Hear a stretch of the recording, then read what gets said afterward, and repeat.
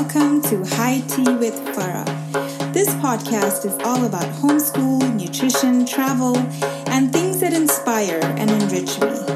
Get cozy, get comfortable, and let's get inspired together.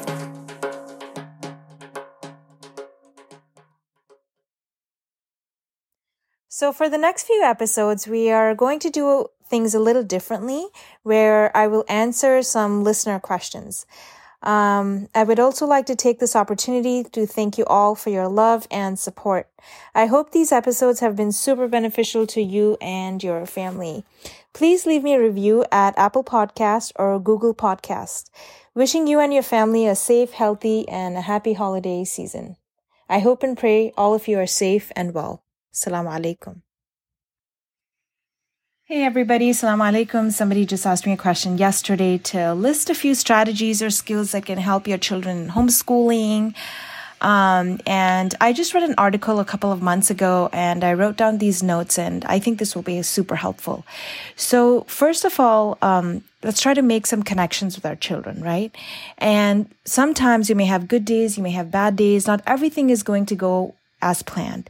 There may be some preferred activities or non-preferred activities that they may enjoy or not enjoy doing, but our goal here is to help them learn those activities and push through. So these are some strategies that can help you. So first is response inhibition. Can you inhibit or think before you do something and not act impulsively? So if your child is in a bad mood or bad behavior, right? So teaching him how to act, how to think before he acts can be very important. Second, working memory. Can you remember something while doing something else? Third, emotional control. This is how to teach the child not to overreact and have control over his emotions. There may be big problems, there may be small problems, but really, how do you help him not overreact? And yourself too. How do you, as a parent, if he, spills milk on the floor, or if he breaks a glass, how do you not overreact? And, you're calm and sustained and you act in a gentle manner. Number 4, sustained attention. So despite being bored or have fatigue, does the child have sustained attention? And what are those things that are helping him have sustained attention? 5, task initiation. So one thing I taught my kids, if they're in a class and their teacher wants them to do a project, start the task right away. So even if they take a couple of hours break and then they come back, just have them open a Google Doc or open his notebook and pencil and just write a few ideas that come to his mind about what the teacher said. So if the teacher in Arabic class said, okay, you have a test next week on chapter 8, and the teacher just went over chapter 8, write down anything or brainstorm ideas about the things that he has learned and things that he needs to learn. So again, starting the task right away. I remember about a year ago, somebody told me that, reinforcing is very important and practicing things over and over again is very important.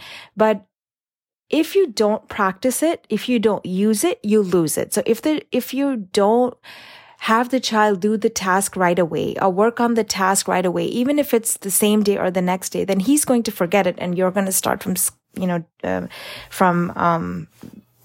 number 1. So again, I really like this task initiation. And then, Number 6, planning and priority. So create a plan on how to develop a task and an activity and then execute it. So if you're working on an ocean unit, right, and you know that these are the things you're going to do. You're going to read a couple of books. You're going to work on a sewing project. You're going to learn how to sew, an octopus, and you're going to use felt to sew that octopus. So do you have the felt? How much time you may need on this unit? Did you get the books from the library? Plan it all out. And then you may need to be flexible to change timings or to change things here and there. But again, trying and planning your activity can really help you in this task. Organization is the next one, where you create a system where things go and then you follow the system, right? So you tell your child, these are the cubbies. Once you finish reading the book, try and put the book away. And this is one thing I'm trying to teach my kids, that it doesn't matter who read that book or who did that. If you see a book that's on the floor, if you see a book that needs to go onto the bookshelf, pick it up and please put it back. Okay, so that helps create a system at home, and it just helps maintain things go in a flowy manner. Time management. How long does activities take? And again, being flexible so you can, tweak your times. Also, managing your time appropriately, especially if you have a place to be in. So if you have to be in Miss Sama's class for Art and Wilderness, so mentorship at 11 a.m., then make sure you get up on time. Make sure you do your homework in the morning, or brush your teeth and eat your breakfast, and, you wear your clothes. And then if you have to be somewhere at 11 o'clock, give yourself enough time so you're not stressed out in case you don't know how to get there. You get lost and you need to call her. So again, time management is very important. Persistence. Follow a task through until completion. So these are the long-term goals that you can teach your child. So sometimes, right, we have goals, and one such example is giving you a goal of learning how to write poems. So my child wanted to learn how to write poems, and we started researching. This was about a year ago. And we didn't know where to go. We just started getting poetry books from the library and started reading it. And then I told the child that, okay, in 1 year, we'll learn how to write poems and learn how to, figure out how to do this. So lo and behold, a great friend of mine, her daughter started doing poetry lessons, and we started attending them. And then we started learning all about different kinds of poetry, like, rhyming poetry, acrostic poetry, limericks, tanka poems, and then, working on a word bank before you write poetry. And that can help you in your poetry lessons. So that was one example of persistence. Second example of Quran. My child wanted to memorize a surah, and then he realized that he wanted to memorize the whole juz. So, okay, how long did it take him to memorize half a page, or how long did it take him to memorize that one page? And then making goals according to that. So if it's 20 pages in a juz and it takes him 2 days to memorize, one page, or 1 page to memorize,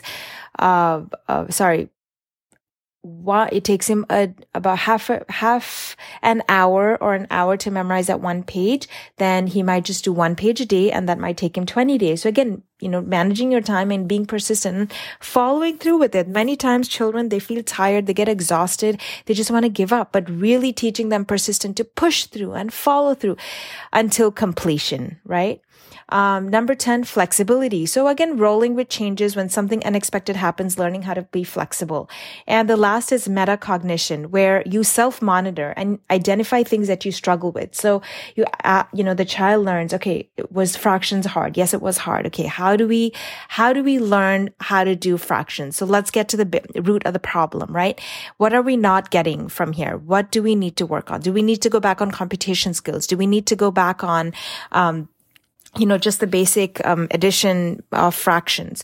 So working towards that, setting up a goal. You don't know, you ask people. So again, the 7 strategies that can help you: response inhibition, working memory, emotional control, sustained attention, task initiation, planning and priority, organization, time management, persistence, flexibility, and metacognition. And before all of this, I would say to make dua and always start the day with your morning dua. And if the child doesn't know something or is struggling in something, just, have him say a dua to Allah to make things easy for him. And inshallah, this will follow through. I hope this was helpful. Thank you so much. Thank you all for listening. I hope you're inspired and it was fruitful. Until next time, connect, create, and continue on.